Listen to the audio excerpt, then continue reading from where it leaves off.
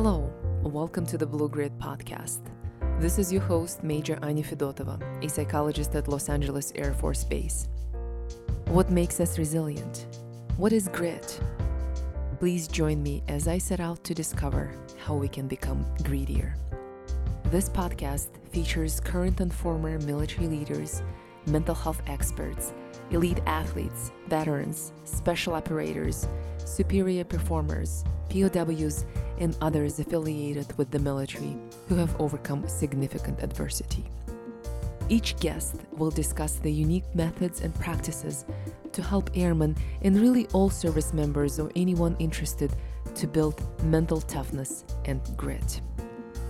The views expressed are those of the author or guest and do not necessarily reflect the official policy or position of the United States Air Force, the Department of Defense, or the United States government. Good afternoon from LA Air Force Base, BA Studio. This is Blue Grid Podcast, Anya Fedotova, episode 19. Today I'm here with BJ Lange, who is a medically retired United States Air Force Reserve medic. He is a 2-time testicular cancer survivor who serves as a comedy coach for the Air Force Wounded Warrior program. Welcome to the Blue Grid Podcast. Thank you so much for coming out. Thank you for having me. Thank you. Yeah. Very cool to be here. So you retired from the Air Force. Tell us a little bit about your Air Force career. I did. Unfortunately, my career is very long-winded as I am a retired A1C. So you can see I got very far in my career before, unfortunately, getting diagnosed with cancer. In February of 2015, I enlisted into the Air Force Reserve. I always wanted to serve, obviously come from a military family and all that good stuff that I'm sure people can relate to.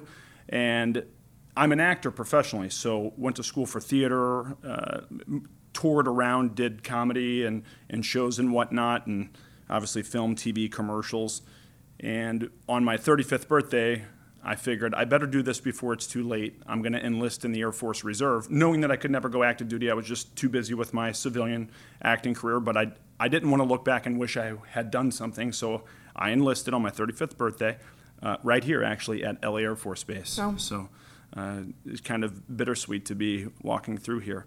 I enlisted and went off to basic and became a medic, and then in July of 2015, I picked up orders to go down to Fort Sam Houston. I worked as a medic down there, and in the middle of my orders, I got diagnosed with cancer. So it was a very hard time because on one hand, I had this new diagnosis, but I wanted to continue to serve, and I just now got started in my career here in this new thing that I was so proud of, and went through a medical evaluation board at Fort Sam Houston, Lackland at that point, and then got medically retired in July of 2016. July 2016, I got put on TDRL status, so I'm currently on temporary disability retirement list with the hope of returning. And last year, they reevaluated me in January, actually, to see if I could return to duty, which was my hope for a long time, but unfortunately I had relapsed that summer before, so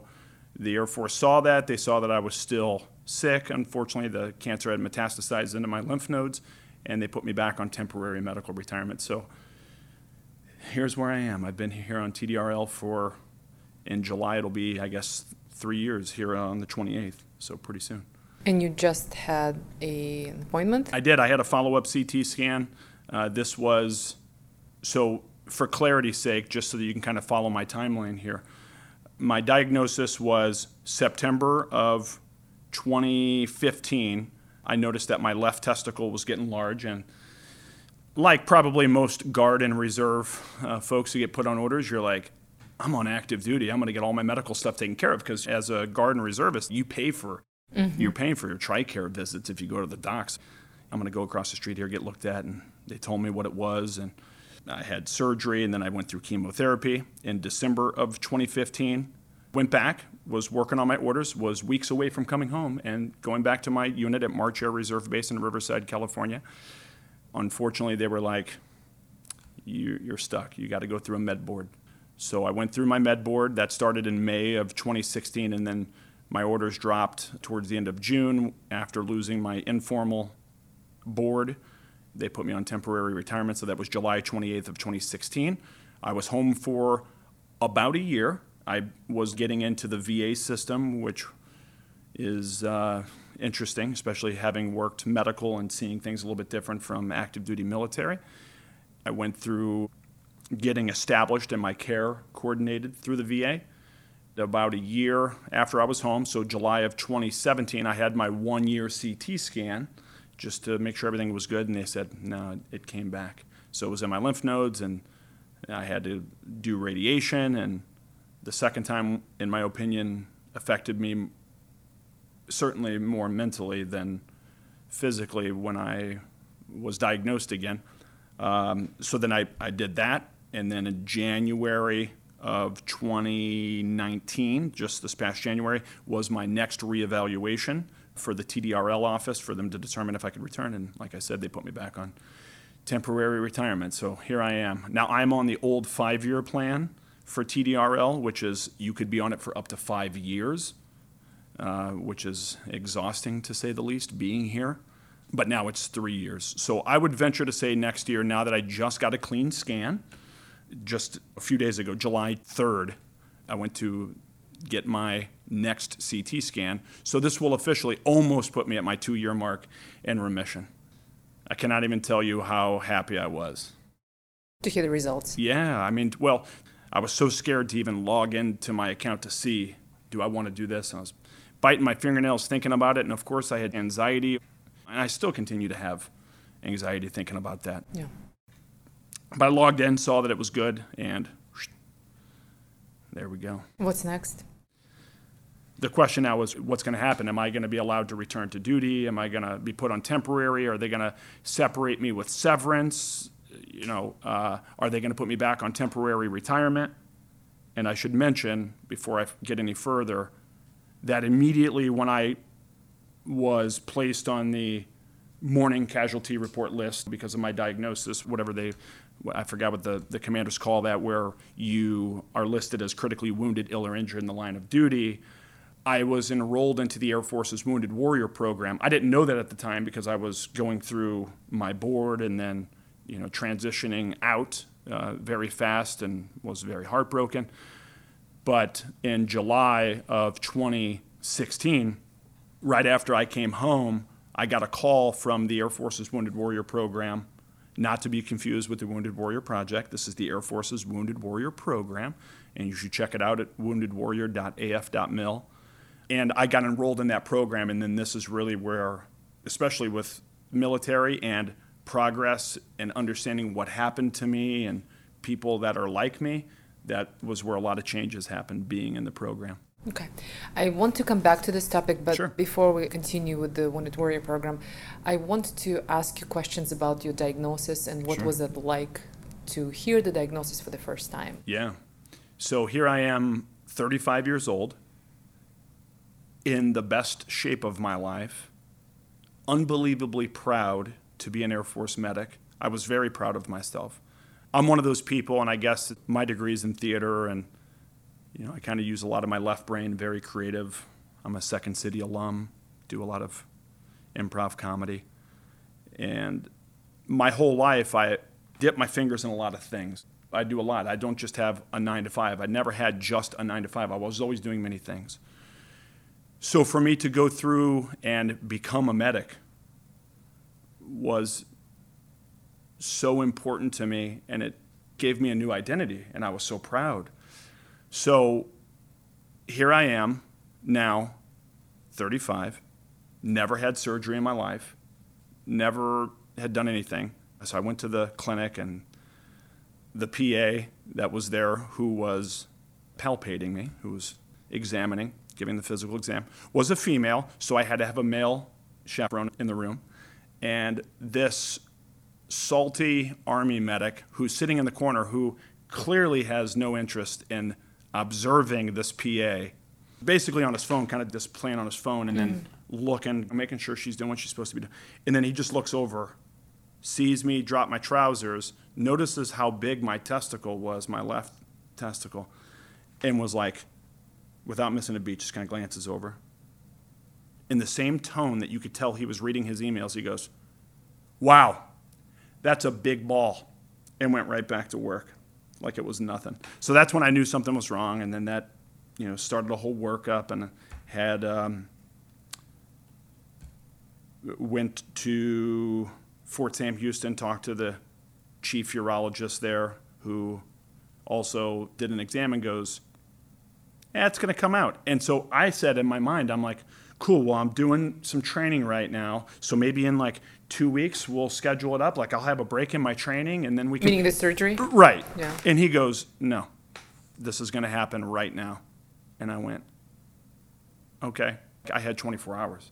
I'm not just going to lay here in this room. Like I got to take advantage of this opportunity. So I went and got my books, came back, so at that surgery. point, did you know that you have, like, did anybody say cancer? Zero. I mean, everyone was saying, and the doctor was saying, like, there's tumor. It's most likely a tumor. I mean, you could tell from the ultrasound that it was. By the way, I think this is because the comedian in me is always trying to find the unusual thing. So when I got my ultrasound and I read the report, and this is before I went to the urologist's office, I read the report and it said, left testicle is the size of a small orange, okay? First of all, is that a scientific, is that an actual measurement? So at this time, I had not completed my nursing portion of my medic program, so I hadn't learned all the nursing terminology yet. So it said left testicle is the size of a small orange, right testicle remains unremarkable. And then I was offended. I was like, how do you know what my testicles have been through? So anyway, so then I go to I'm there in the urologist office. I'm a lifelong learner. I've always tried to help other people by learning and sharing experiences. And obviously I was a med tech student, so I had to learn myself. So when the chief urologist there at SAMC, San Antonio Military Medical Center, was palpating me, and he knew most likely that it was cancer. That's what he said. He's like, I've seen so many. I don't know if it is for sure, but most likely it is. You can live with one. And of course I was like, well, can we do a biopsy just to make sure that it is cancer? He goes, we could, but it could possibly spread. That was the first time I even thought the idea that this could go systemic or something else. But he goes... Meaning that you didn't have time at that point. Right, I didn't, This is time sensitive. He was like, yes, this is going to happen soon. Yeah. But because this is the teaching hospital and because I understand that people need to learn, he goes, Airman Lange, do you mind if I bring in some brand new lieutenants who are getting their specialization in urology? And I went, yeah, sure. Of course, by all means. And let me be clear, I'm 35 years old, I understand. So it wasn't too uncomfortable for me. Yeah. And this room, within 5 minutes, lined up with all these brand new lieutenants. There must have been 20 of them. And they all took turns to understand. Oh, God. It was a good experience for them. But he goes from the other side of the room. He goes, Airman Lange, how you doing? I said, sir, with all due respect, this is the most excitement I had since basic training. But it was a good learning experience. And hopefully that experience, though, will help save someone else's life. So I had surgery the next day. This was also where I soon learned how to be my own advocate. I have trust in the military. I have trust in my supervisors. I have a lot of trust in the system. I did have a lot of trust. I also had to fortify the fact that when you're sick or when you really, truly need something, you need to make sure that you're your own advocate. This is where a change happened in me, not only because I'm a cancer survivor, and not only because one of the most valuable things I learned in my nursing program was advocacy, to be an advocate for other people, but you really need to be an advocate for yourself. And that's why I try to tell people you need to understand what you're going through and what you need so that you can take care of yourself, but really you might be able to take care of someone else. When I had surgery, a lot of new experiences obviously happened. And then when I went through chemotherapy and I got sick, and my active duty, the unit that I was with was fantastic. And my commander was a nurse, so he was very understanding. He went with me actually when I got my diagnosis. And I'll be honest with you, it was no big deal. I didn't think that much about it. I didn't care. It was no big deal that at that time I was diagnosed, caught early, testicular cancer, no big deal. I had my left testicle removed, had a left radical orchiectomy. I had to make a choice, by the way, and this was kind of challenging for me. I had to determine whether I wanted to do radiation or I wanted to do chemo or if I wanted to do nothing, because I was at a stage where it was kind of my choice and what do I want to do. And I mean, I had to take weeks and think about it. They wanted to get it going soon, obviously, so it doesn't spread. And I chose to do chemotherapy because it had better outcomes. Right. So I did that in December of 2015, and then I returned. But it was no big deal. I went back, I got off profile, I was back in, and it was really not that big of a deal at that time. Yeah. What really started to affect me was when they said, hey, you have to go through a med board.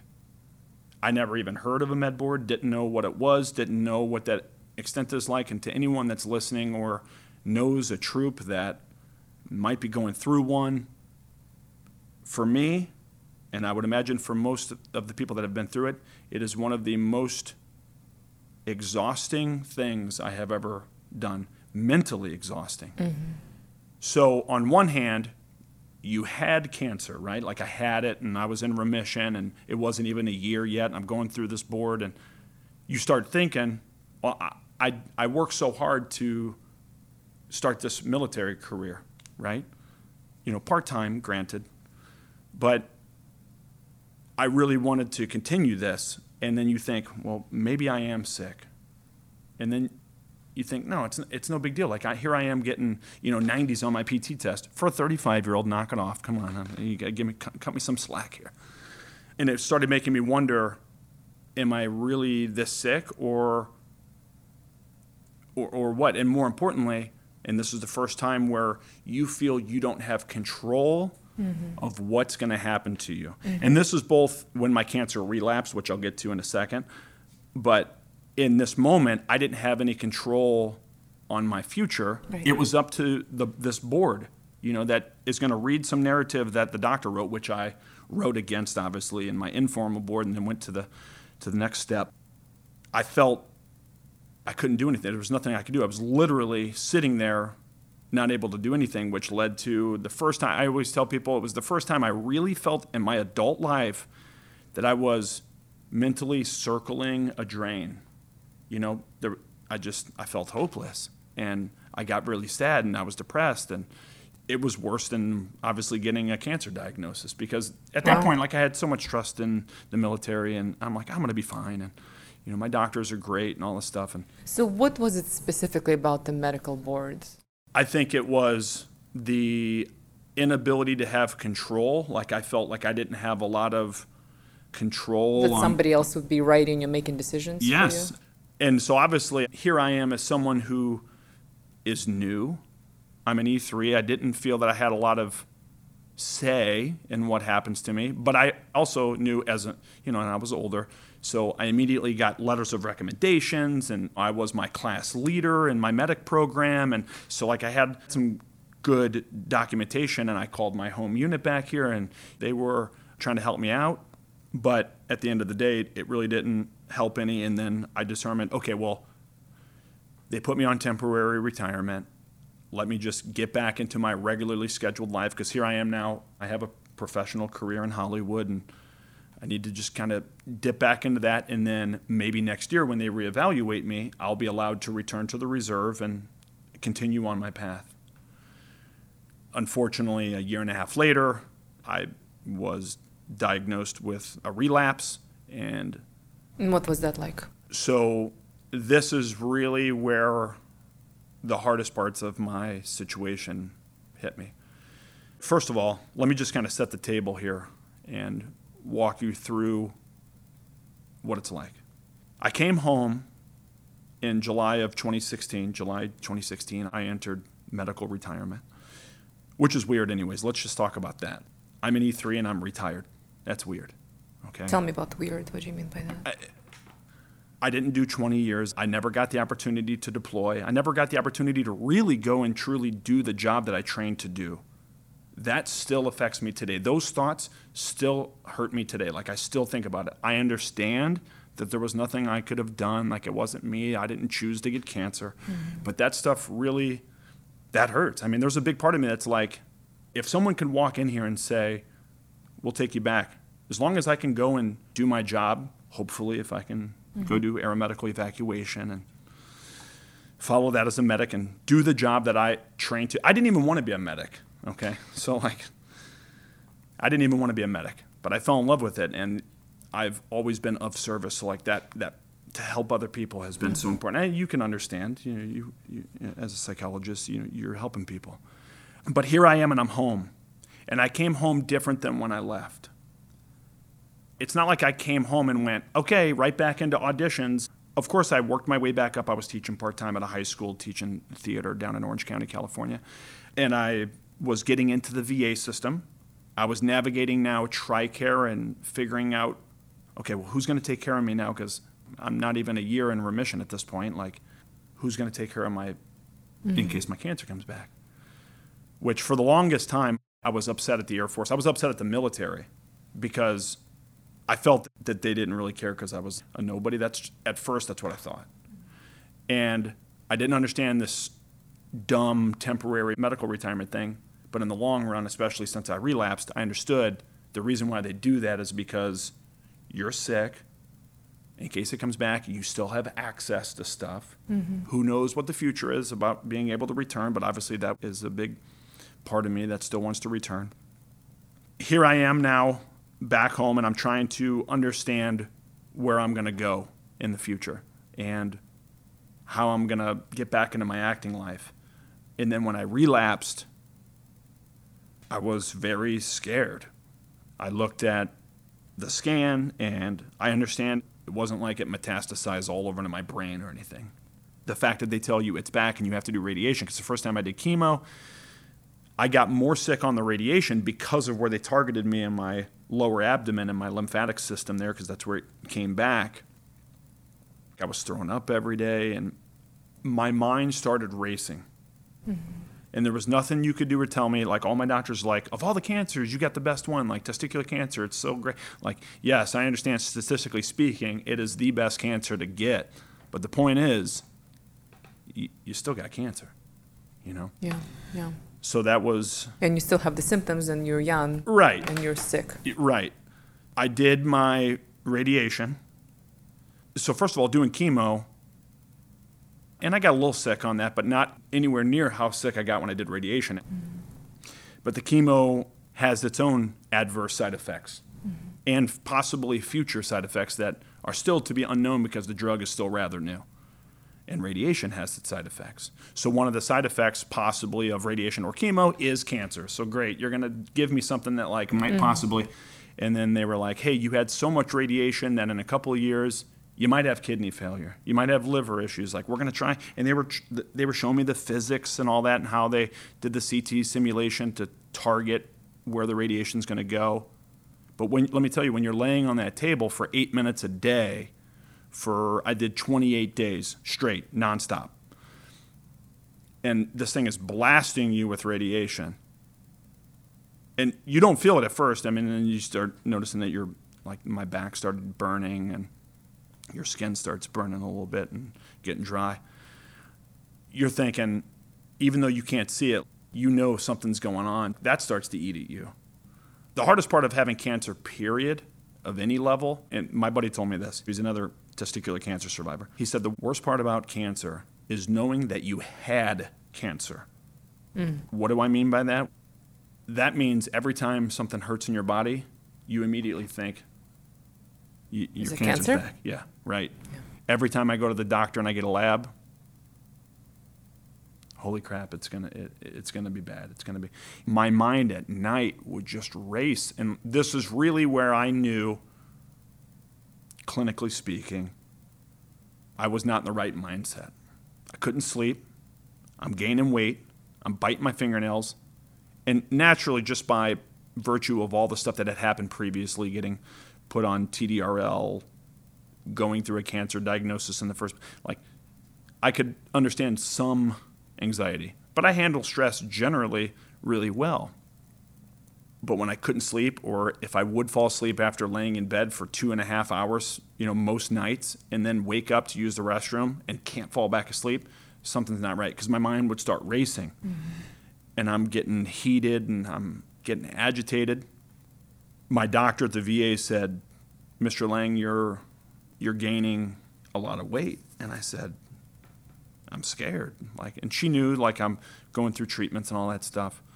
And she said, well, why don't you go upstairs and see mental health? I literally laughed. That's not going to happen.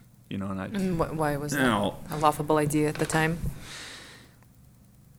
I think this is going to sound so cliche, and it sounds so stupid in retrospect, because I wish I can go back and talk to myself then. But I'm a man. I was in the military. I worked medical. I'm okay. I don't need to go see mental health. Yeah. That's literally what I thought.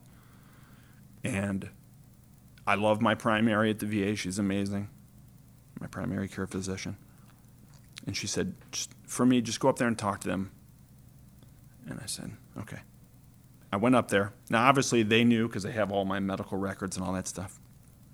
And side note, I had already had some stuff as a service-connected issue with mental health, but I had never gone to the clinic at this point to go see anyone for any sort of care.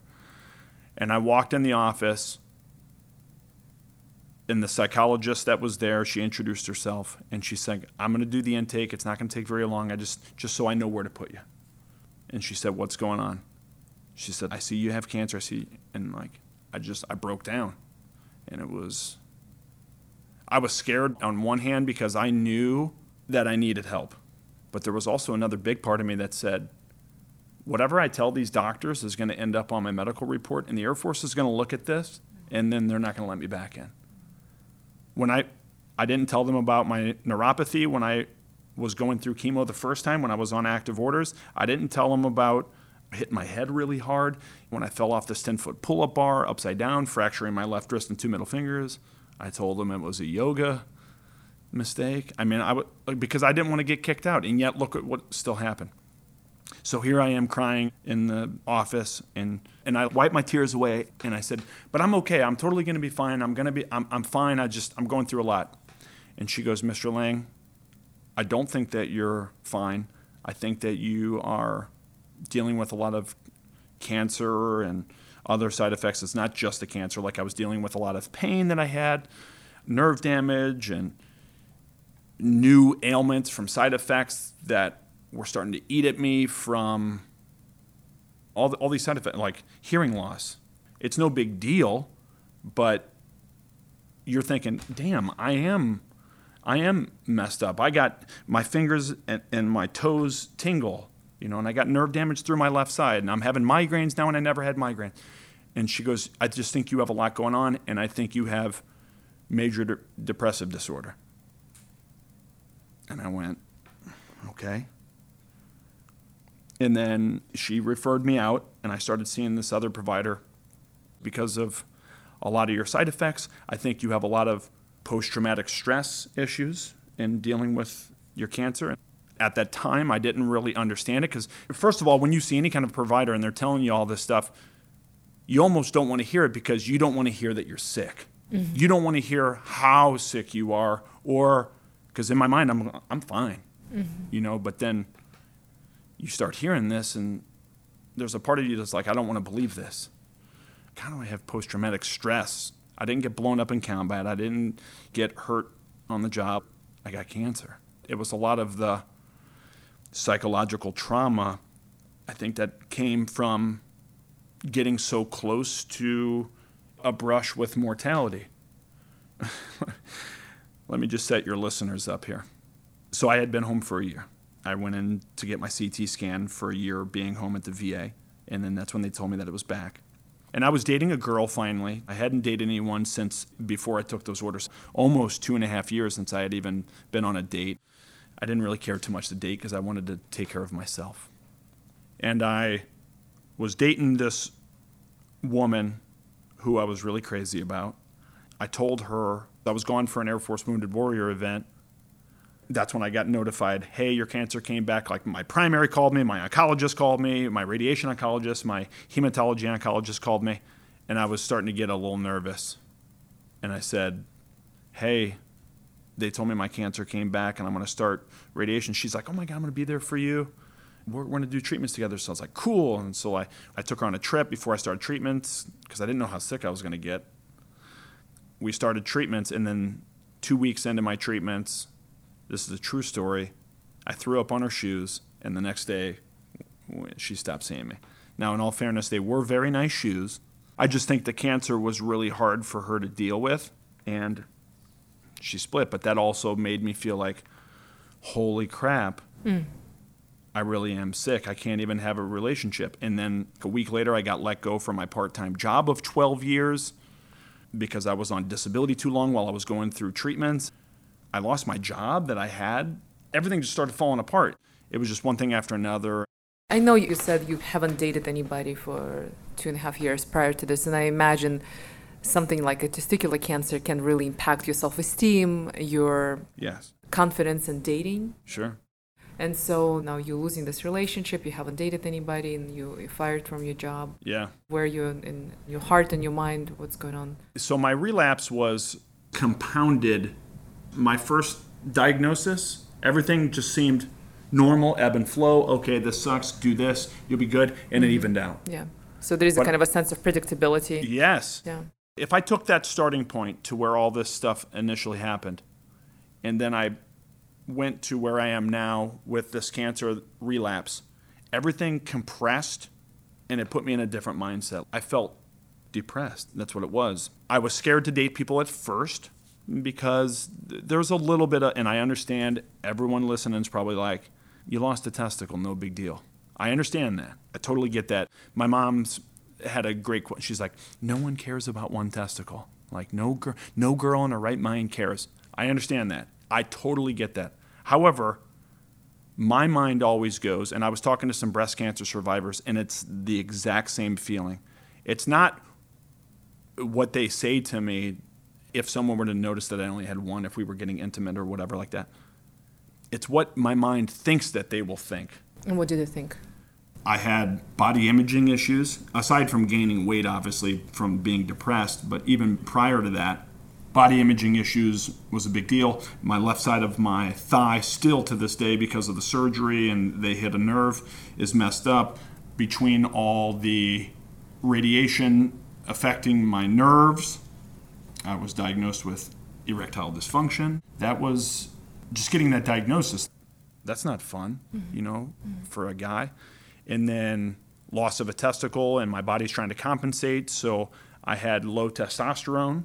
So you have to try to deal with that. So there's a lot of parts that are eating away at you that take away being, I'm not going to say a man, but just who I was. Now I had to get used to this new normal and what this new normal is. As you were going through these really difficult times and almost your identity has been taken away or changing, what did you do? How did you cope? I think what really helped me in understanding my identity again was proof that I'm still here, that I'm still strong, and that I can still continue to help people in other ways. And while I'm telling you all this unfortunate stuff that happened to me, there are so many positive things that have come out of this which were unintentional, kind of like a Zen gift in a way. The biggest multiplier of my positives was being enrolled in the Air Force's Wounded Warrior program. Right when I came home, I got enrolled in this program, and the Air Force Wounded Warrior program does adaptive sports, so they show you what you can do with sports to help you, and that made me feel strong again and proud. And okay, running isn't that great for my body anymore because of the nerve damage, but now I can swim. Now I can get in a recumbent bicycle. And the hope was always to go to the Air Force trials at Nellis Air Force Base and then get on the team to represent at Warrior Games and compete against all the other military folks that are there from the other branches, and then with the hopes of going to the Invictus Games.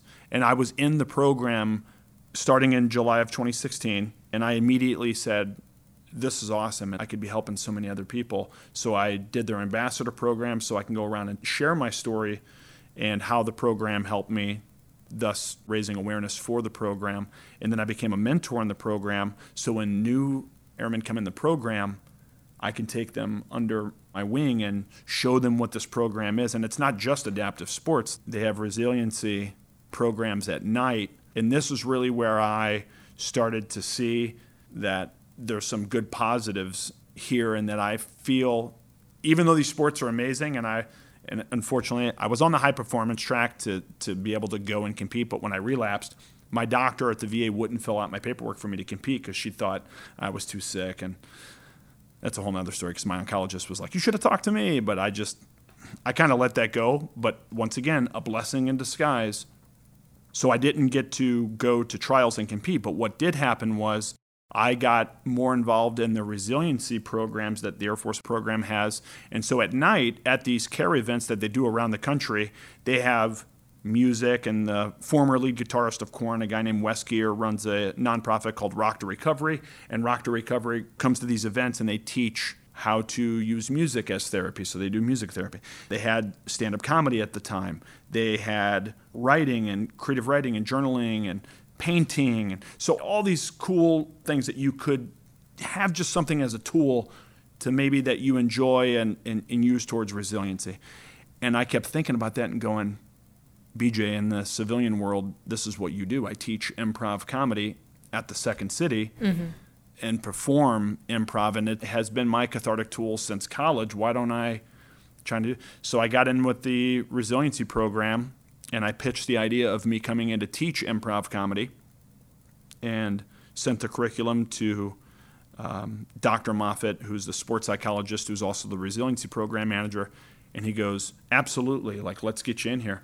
In July of 2018, a year ago from right now, I went to do my first test. It was a little test, and people loved it, and it was amazing. So now I use improv comedy as a healing tool, and I've been going out to all these events, and even though I didn't get to go to Warrior Games as an athlete, and who knows, maybe next year we'll see, I think that I have found a more important way for me to serve and to help people to use improv comedy.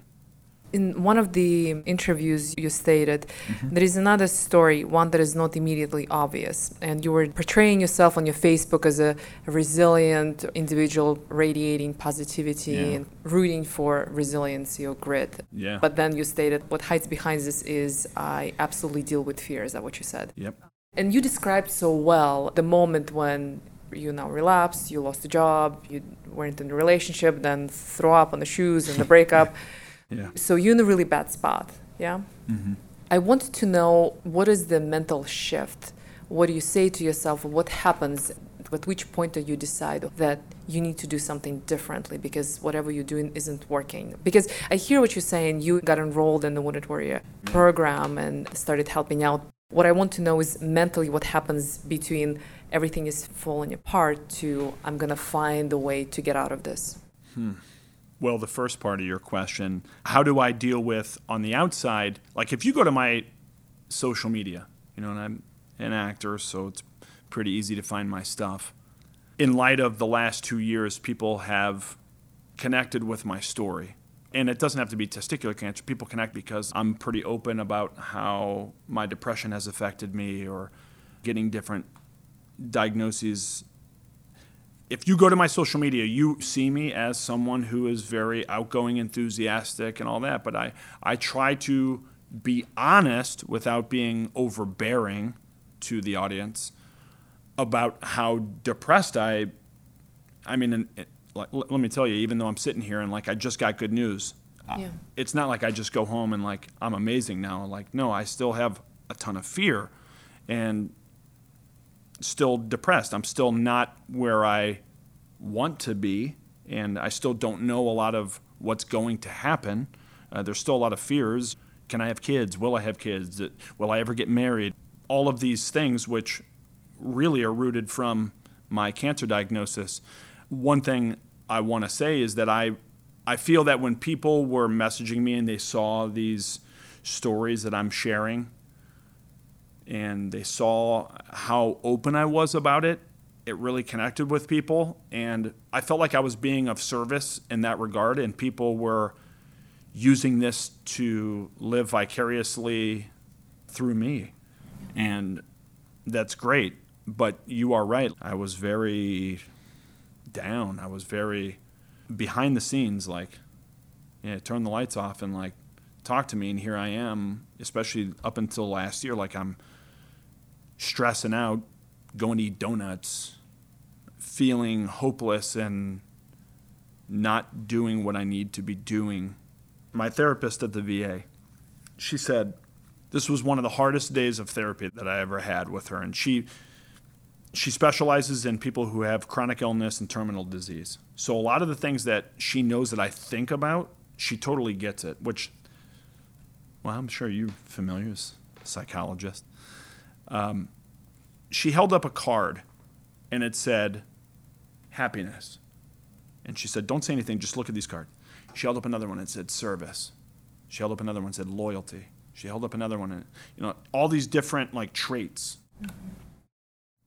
And when she held up the one that said service, like, I couldn't control myself, and I just started crying. She said, what's the matter? And I said, I feel that I can't be of service on one regard in my military career. I can't do what I want to do. And I feel that I'm not that strong source of inspiration that people started telling me that I was. And that was so hard. She held up another one that said patience. And I said, I know why you wrote that. And she said, why? And I said, because I am the most patient person with other people, but I'm not patient with myself. And I beat myself up, using cancer as an excuse, using anything that happened to you in your life as an excuse to not get up in the morning and go to the gym because, your legs hurt. Well, what did I learn from Air Force Wounded Warrior? Well, I learned go adapt and do something different. You could still do other things. The biggest thing that I preach on people as a resiliency instructor that you learn from improv is to just step forward. There's a famous quote from Del Clote, who we consider the godfather of modern day improv comedy. And he said, fall, learn how to land on the way down. And that really rang true last year when for hours on hours in the morning before I would go to treatment, I didn't want to get up and get out of bed. I was terrified. I was scared. I was heartbroken. Why did you get up? Well, one, because I knew I had to go take care of this cancer. But I had to taste my own medicine of go forward. Let's just see what's going to happen.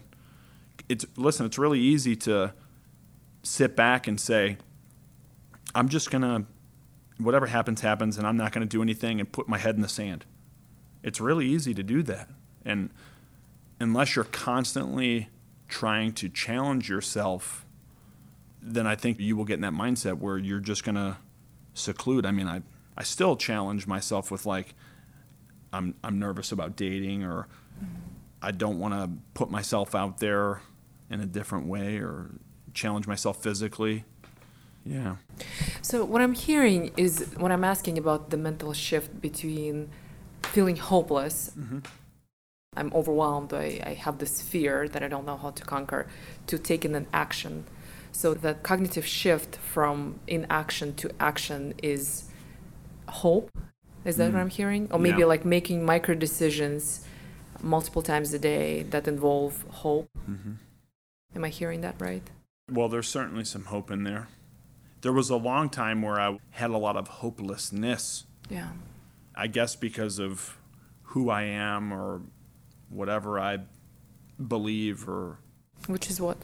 I try to be a very positive person. I have faith in people. I have faith in whatever is going to happen, I hope.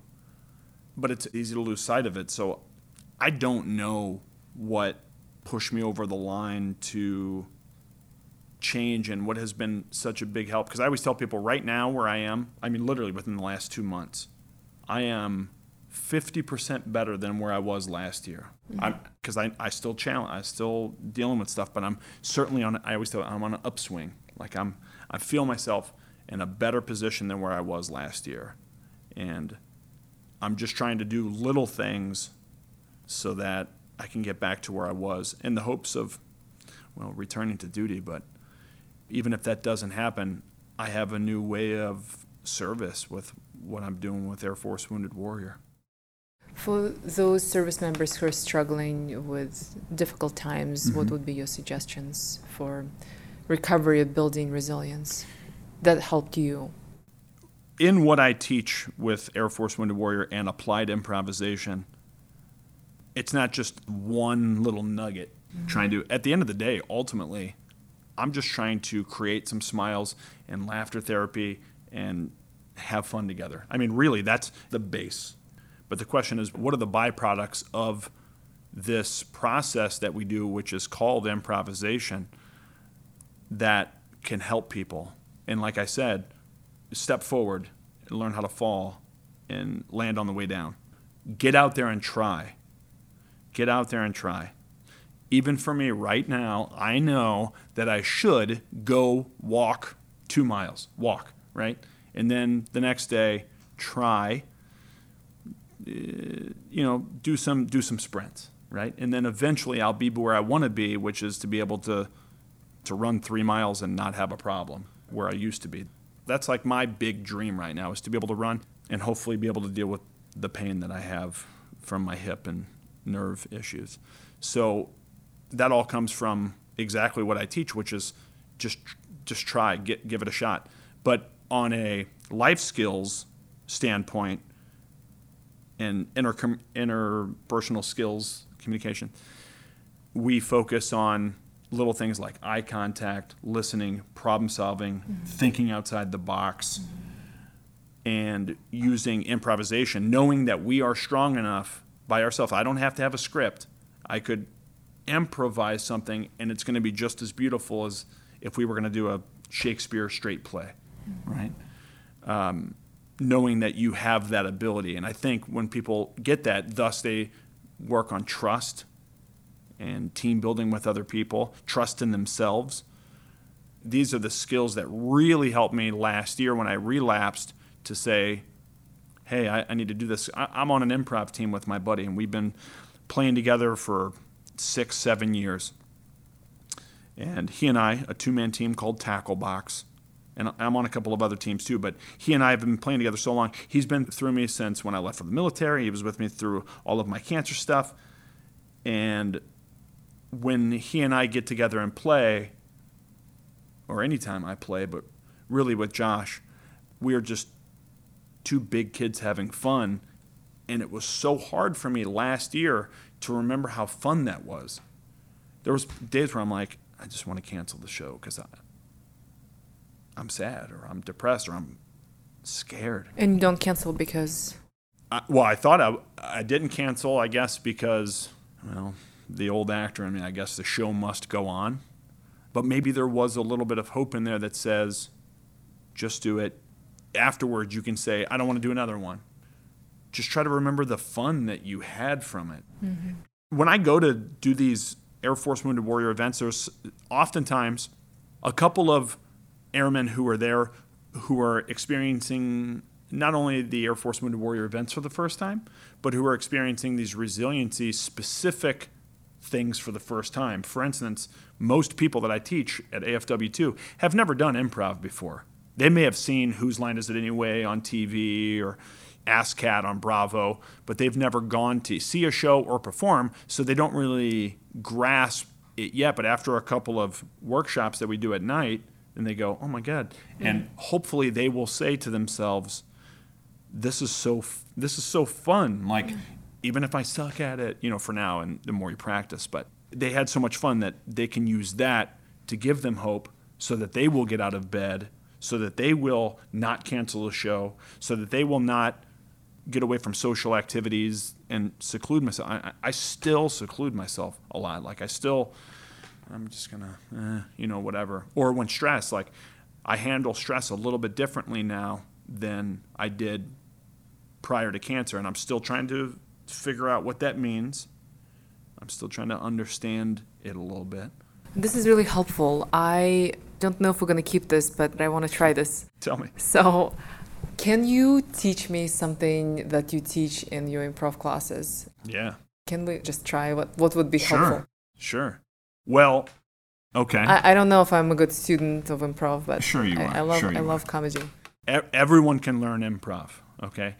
I teach at Second City. We have, in most theaters that are of instruction, most training centers, specialize in different improv for different people. So the general thing is most people who are studying improv want to get into acting or comedy.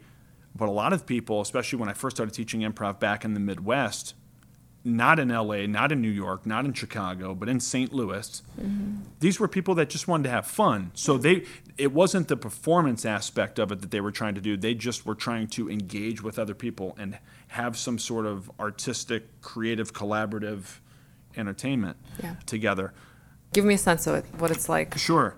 But my point is everyone can learn. I didn't want you to think like, because I teach kids on the weekends at Second City. Yeah. I teach 6-year-olds to 18, and I teach adults, and we have improv for seniors, and I teach kids with autism and people that have severe anxiety, and we slow everything down and make it simple to do it. So trust and know that you can learn. So the first thing I would say is I would play a snapping game with you, and this is not going to be good for your audio listeners. Okay. But I would start like this. So I'm gonna catch the ball with a snap, and I'm gonna throw it to you with a snap. Okay.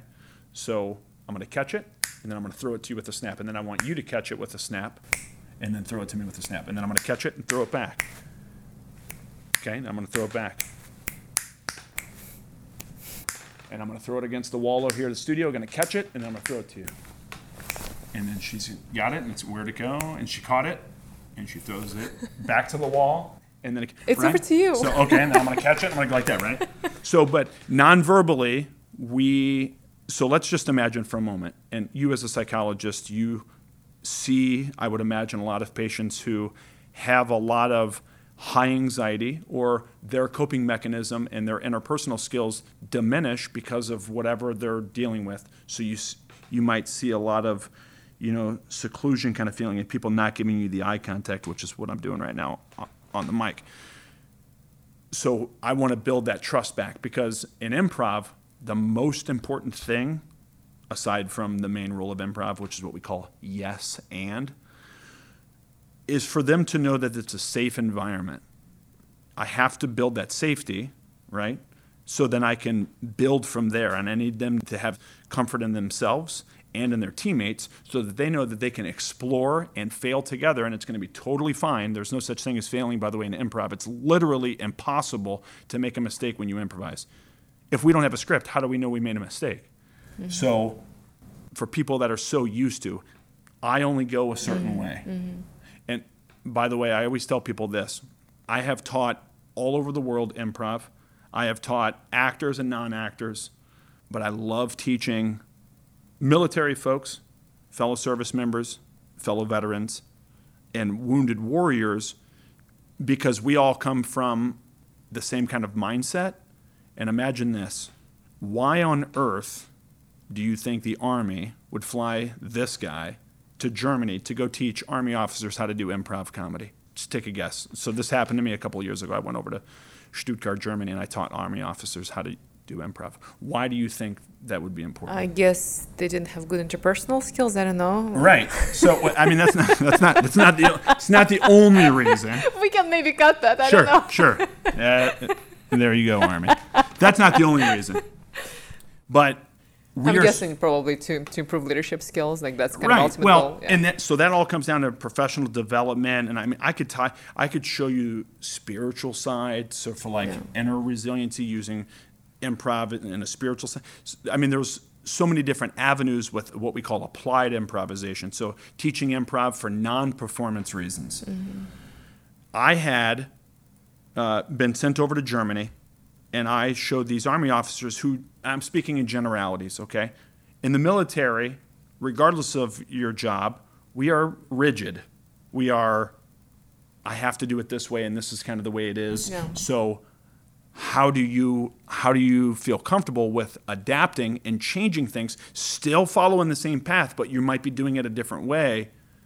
How do you create a creative collaborative process or an office or an environment?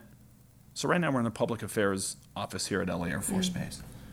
If someone came in and said, hey, I have an idea of a story and I'd like it to go this way, and their supervisor said no every time and didn't go along with it, how do you adapt and change? Mm-hmm. Well, that's kind of the benefit of what we learn in improv, is the ability to adapt, be comfortable with supporting one another, the trust in, supporting your team, and I mean, all those things. So like when I was snapping with you, the first time you did it, you were like apprehensive. Oh, okay, I got it. Now what do I, right? And then the more that we did it, we can have fun and we start changing it up and I start bouncing it off a wall. I mean, it's literally that same thing. And that's just like the first time you got on a bike. The first time you got on a bike, did you ride the bike and pop wheelies? And no, you know, you're a little nervous, but the more that you got comfortable with it and the more that you learned it, the more you can do.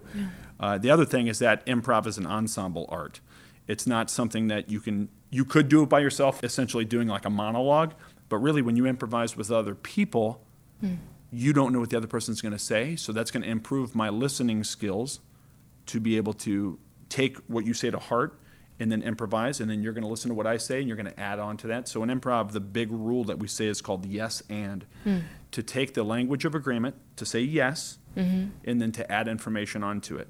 So if you said, Mom, we're here at the store. First of all, I have to become Mom. And then 2, I have to agree that we're at the store. I couldn't say, I'm your dad and we're out in the cornfield, because that's a denial to what you just said. That would be a denial of your gift, and I need to learn how to accept that gift and go along with it at all costs, right? And then work on it. So that's a little bit about Did you create curriculum yourself? I use core curriculum that most improv places utilize, and I adapted it based on resiliency, not only from my experience and what I have been going through with improv, or in my recovery, I should say, and how I use improv in my resiliency. But yeah, most of it was through the different schools that I went through. So I'm a Second City grad from Second City Conservatory in Hollywood, where I also run their Improv for Veterans program. I'm an Upright Citizens Brigade Theater Los Angeles alum, and I'm an alum of IO West, which is Improv Olympic. And I also studied over at Groundlings. So improv, you can say, is my heart and soul, and that's really where I live. But the question is, how do I take this and show people who have never done improv, how can they take this and do it? And then someone who maybe had military sexual trauma, or someone with PTSD, or someone who might not be able to play that snapping game because maybe they lost their arms. So how do we adapt and be able to include people and still show them, hey, you might not have your arms anymore, whether you have prosthetics or not, but you are still able to participate and be just as a part of the ensemble as anyone else. It's almost like helping somebody be alive again, kind of be lighthearted and participating in life again, yeah? Everyone's going through stuff, right? Yeah. Everyone's going through stuff. Yeah. I was in Hawaii for Air Force Wounded Warrior. We went to Pacific PACAF in Hawaii, so we were at Pearl Harbor. And I taught evening workshops. Now, I had been out of the adaptive sports side long enough to where most people don't know me except for as the comedy coach. They know me as like, oh, BJ, he teaches these comedy classes at night. We should come, and it's a lot of fun. And one of my previous students suggested that this new airman come in, and I don't just teach wounded, ill, and injured service members, but also their spouses or their caregivers who come to the events to take care of them, so that they also can benefit from the skills. And this is the same across the board. It's not just me that does this. This is the same for all the resiliency instructors. So this woman brought her husband, and I believe he lost his leg in Afghanistan, if I remember correctly. Anyway, the first couple of days, she kind of dragged him into the class, these optional nighttime classes. The first day, by the way, everyone comes just so I can do a quick little intro. It's like a 101. Here's what improv is. Come tonight if you want to learn. See you tonight, and then let's have some fun. And we literally just play. There's no forcing of anything. So he came to the first one, and he was this guy. Now, for the listeners, I'm crossing my arms and looking like I'm a tough guy, right? So he was like this. In the back of the room. Oh, yeah. 100%. Totally in the back of the room. Yeah. So he's, upset. And he comes up and he's like, I don't know why there's comedy. I don't get it. And I get it. Because he hasn't seen the other side of it. Yeah. Aside from laughter therapy, there's so much more that what applied improv can do for you. So his wife dragged him to the nighttime workshops.